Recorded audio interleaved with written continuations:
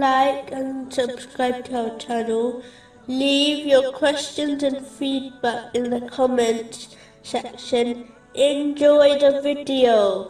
Continuing from the last podcast, which was discussing the narration found in Jami Tirmizi, number 2305. The next thing mentioned in this narration is that the sign of a true believer is being kind to one's neighbor.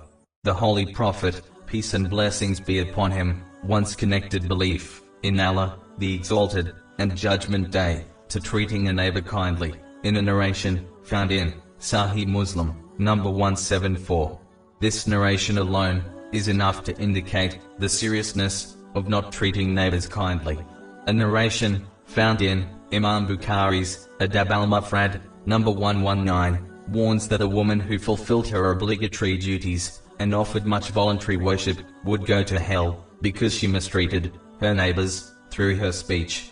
If this is the case for the one who harms their neighbor through words, can one imagine the seriousness of physically harming one's neighbor?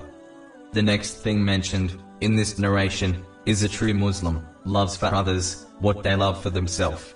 It is important to show this practically, not just declare it through words. A Muslim must strive to aid others according to their means, such as emotional and physical help, just like they desire others to help them. This will cause them to obtain the support of Allah, the Exalted, which has been advised in a narration found in Sunan Ibn Majah, number 225.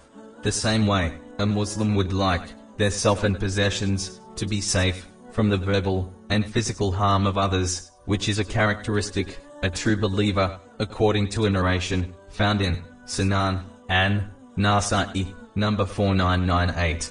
A Muslim must treat others in the same way. The last thing mentioned is that too much laughter kills the heart. This mentality demands one to always think and discuss funny issues and stay away from serious issues. The matter of preparing for death and the hereafter are serious issues, and if one avoids them, they will never correctly prepare for them. This will lead to a dead spiritual heart.